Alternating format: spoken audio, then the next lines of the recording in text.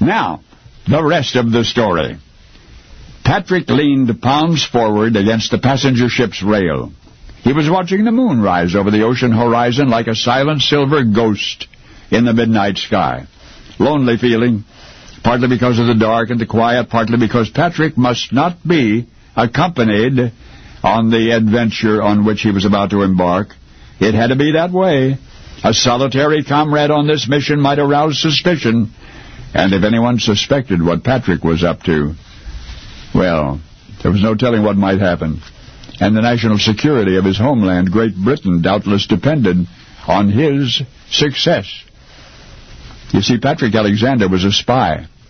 An unusual man. He inherited a fortune from his father, but he had a strange feeling that he would not live past the age of 50, so he gave all of his money to charitable causes and devoted his life to the Aeronautical Society of Great Britain.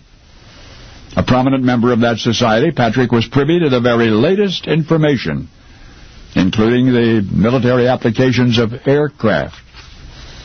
Now there was something in the wind, literally, in the wind which threatened Britain's national security as no weapon ever had. The remedy for this vulnerability, Patrick reasoned, was better to understand the threat.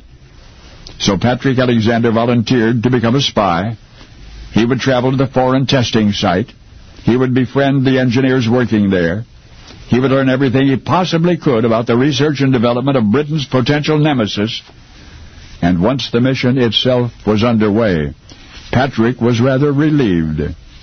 First of all, security was not as tight as he might have imagined.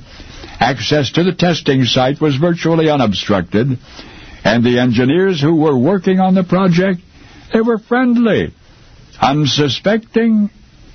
It's no trouble at all gathering information.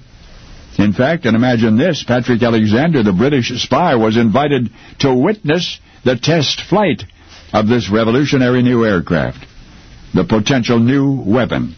And the test flight was a success. But for some reason, no record of why in historical records, for some inconceivable reason, Patrick did not show up for that test. We know he survived his adventure, eventually returned to Great Britain. Members of the British Armed Forces continued the investigation which Patrick had begun, but by then the whole world knew what was going on in the United States, in Dayton, Ohio. You see, when Patrick Alexander first came to America, on his mission of espionage, the only aircraft viable for military use were balloons, essentially reconnaissance balloons. British military strategists were interested in dirigibles and gliders and even kites that lifted soldiers into the skies. But they were especially interested in certain experiments taking place in the United States. The British were right to be concerned. The invention testing its wings in America would pose a serious threat to Britain's national security.